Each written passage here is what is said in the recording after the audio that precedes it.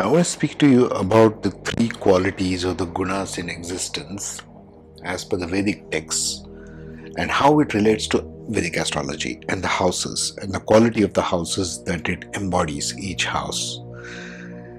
So, the three qualities in existence, and this relates to our personally to human beings as the qualities of our thoughts, the qualities of our emotions, the quality of our personalities, the qualities of the food and drink we eat. It carries through creation. It's not just one thing. It affects all energies, it affects all consciousness, it affects everything. And it even affects the food and type of food and drink we have. So even Ayurveda takes these three forces into consideration. What you're trying to balance in the body are these three energies. Even the Godhead, which is in Hindu, the Brahma, the Vishnu, and the Shiva, are these three aspects. So let's see what those aspects are just from a quality point of view, because if we examine from a quality point of view, then we get a better understanding in terms of astrology and the energies that each of the houses, house number 1 through 12, carries in our charts. So what are these qualities? Sattva, Rajas, and Tamas. Sattva stands for conceptual level or the idea level of things. It stands for balance, it stands for harmony, it stands for goodness and purity. Now, this goodness and purity is relatable only as a conceptual form. The higher vibration, the highest vibration of a thing is the sattvic form of it. So, it is constructive creativity. It seeks higher awareness, higher vibration of all kinds of things. So this is the seeking point which all of us human beings aspire to: a higher awareness, a higher consciousness, a higher emotional value, a higher mind, a higher heart, and so on and so forth. We can take it to any level, as you get my drift. Second one is Rajas. Rajas is movement. Constant oscillatory movement is Rajas, which stands for passion. It translates as passion, it translates as activity, movement.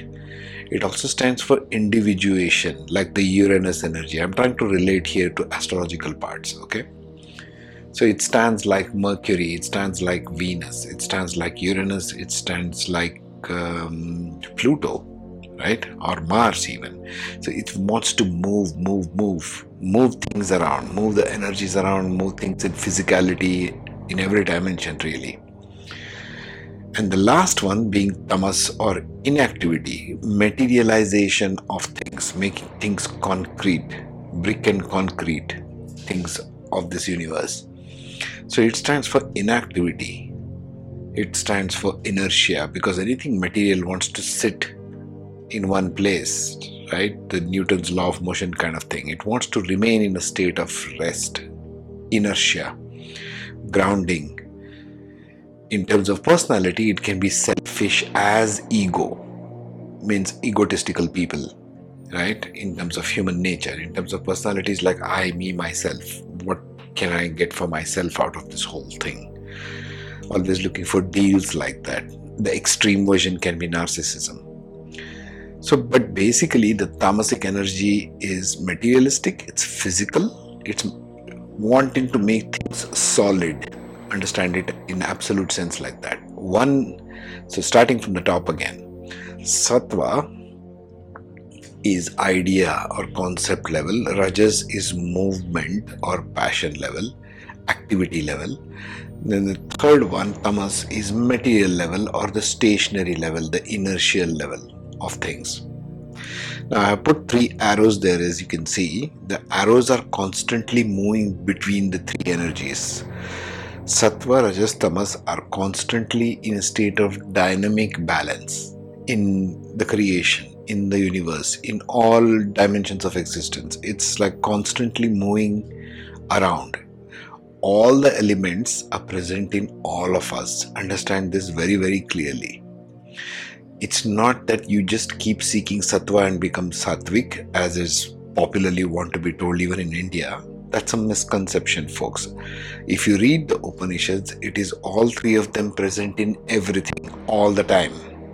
That's the way the creation is built. It's a triangular kind of balance of the three forces all the time. Okay, everywhere.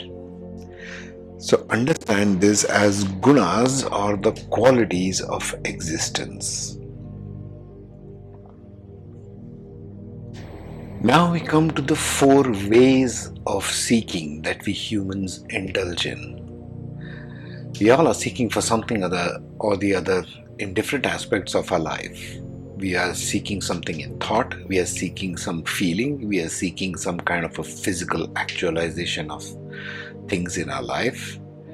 We are seeking something all of the other time. Now the ancients in India, the rishis and the ones who wrote the Vedic literature and the Upanishads and so on and so forth, they classified them into four basic types of seeking. This is my interpretation, folks. Take it for what is worth. You can do your own Googling. You can take what resonates with you here, okay? I am translating in a way in which I have understood.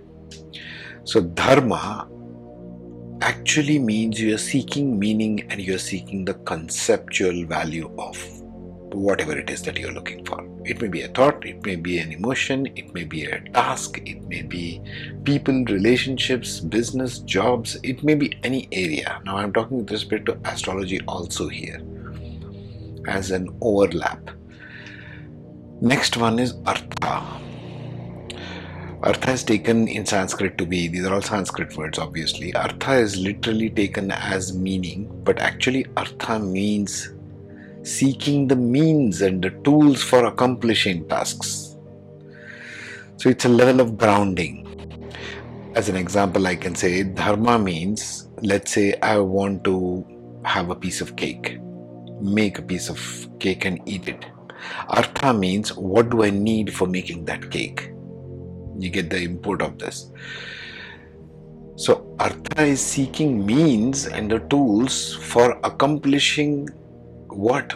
That dharma that I am seeking. That is the Artha. It's a Sanskrit word. Seeking means is Artha.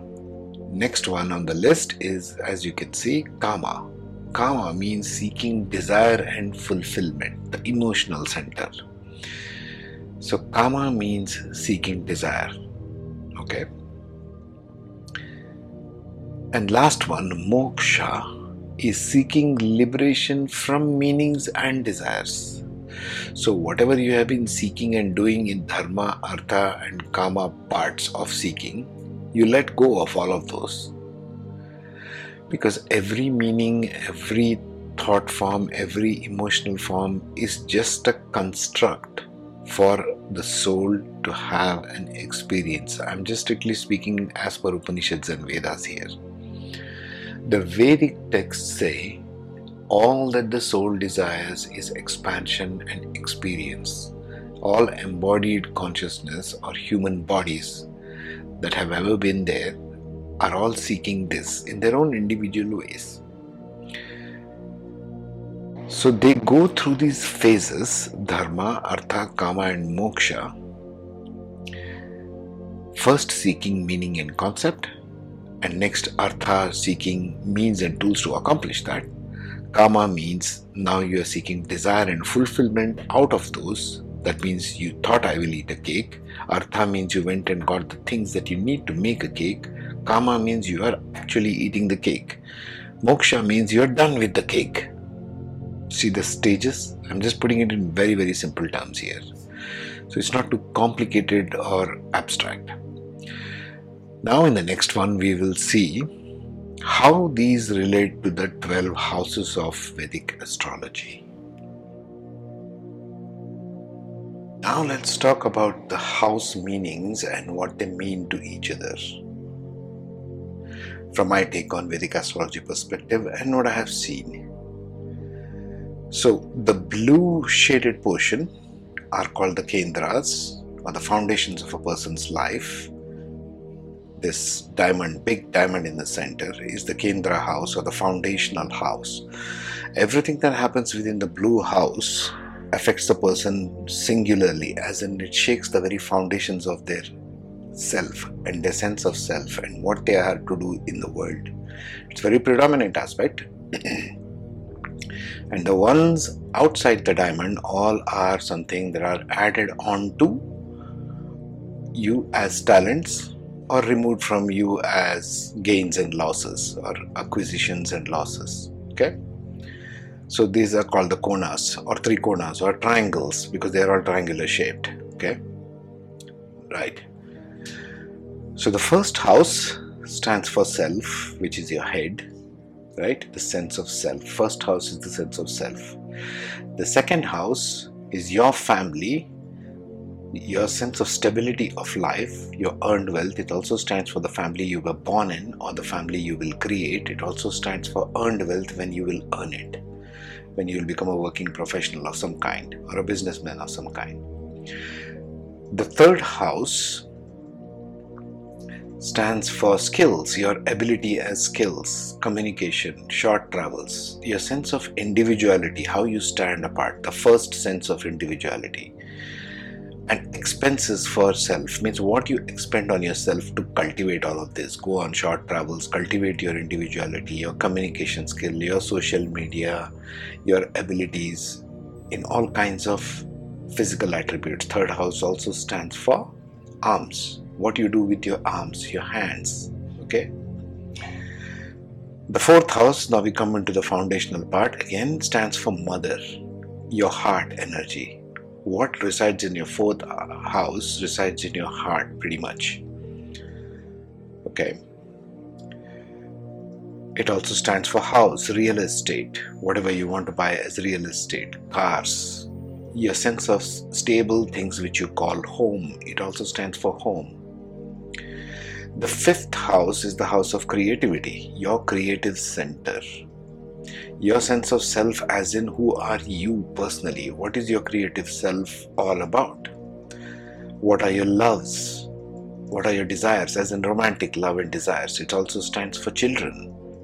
The outcome of love as children, as procreation.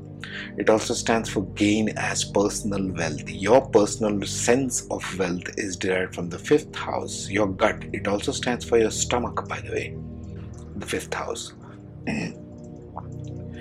The sixth house is for daily grind. It's a daily work. It stands for small illnesses. You're working for self here, your daily routines. What you do work for yourself.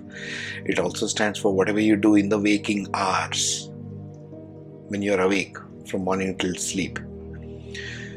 Your known enemies, whom you know in the world as your enemies. It also stands for small illnesses, cold, cough, fever, that kind of a thing. It also stands for energy expense on self. What you gain as personal wealth is expended here. Okay, that's the sixth house. The seventh house is the house of spouse, is the house of romantic relationships. It's the house of the other. It's the house of all others and what you bring to others. Legal contracts, business partnerships, what ties and binds you have with the external world, even from your own marriage. Okay, it all external ties is the other self, is the seventh house. This is where your journey begins in the external world. Your eighth house stands for others' family, as in if you get married here, the eighth house is your in-laws, right? So other people's family as your spouse's family or your in-laws. It stands for instability of life as opposed to second house, which is your stability sense of life. Every one of us has got a stable part of life and an unstable part of life. So eighth house stands for instability. Eighth house also stands for others' wealth, what you inherit, maybe from your in-laws, maybe from your wife's side or husband's side. That's the eighth house. Eighth house also stands for the sexual organs area, by the way. So it's everything gained from your spouse which you take into the eighth house. Is here you get married, here you indulge yourself in the marital acts, so to speak.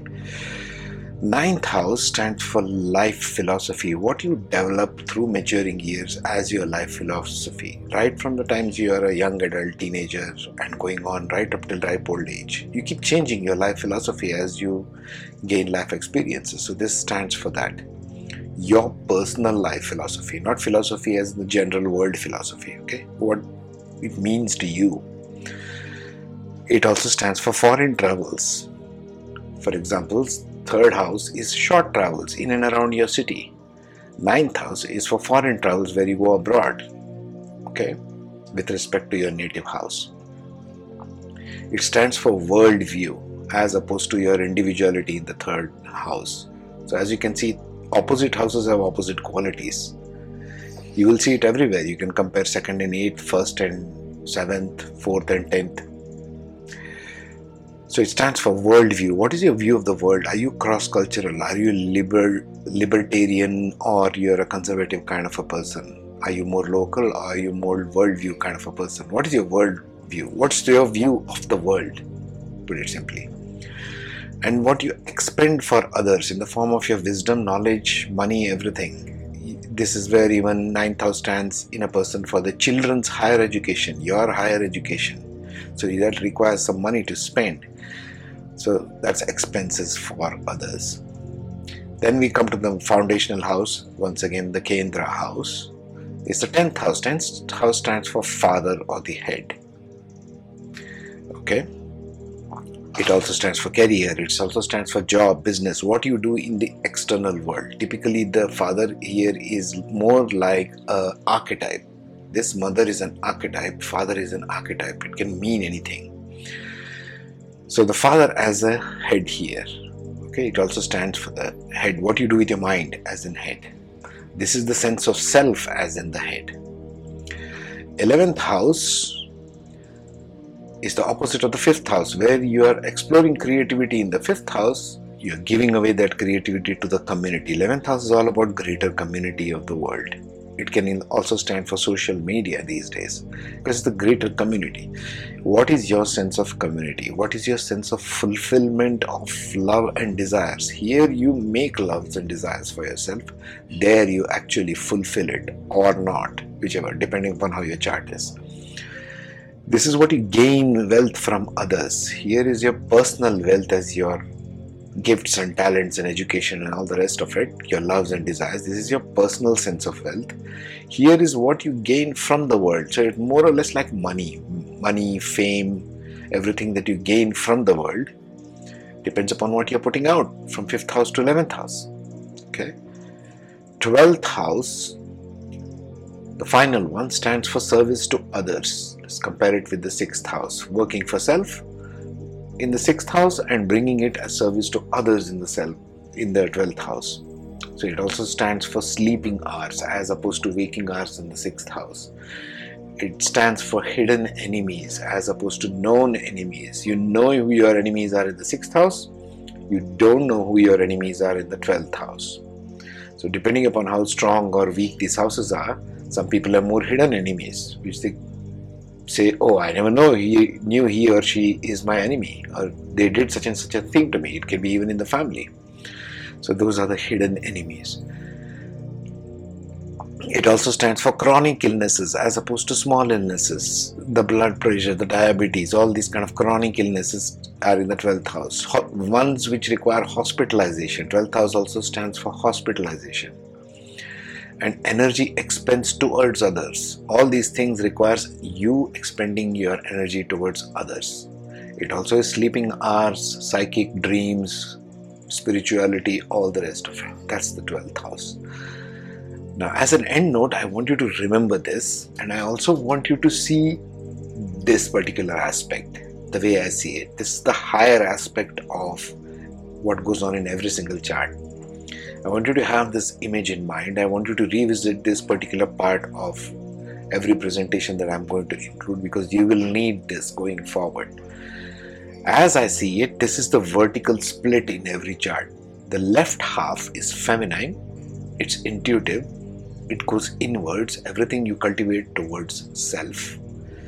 The right half is the masculine, it is creative as opposed to intuitive, it goes outwards and it goes towards others, the rest of the world.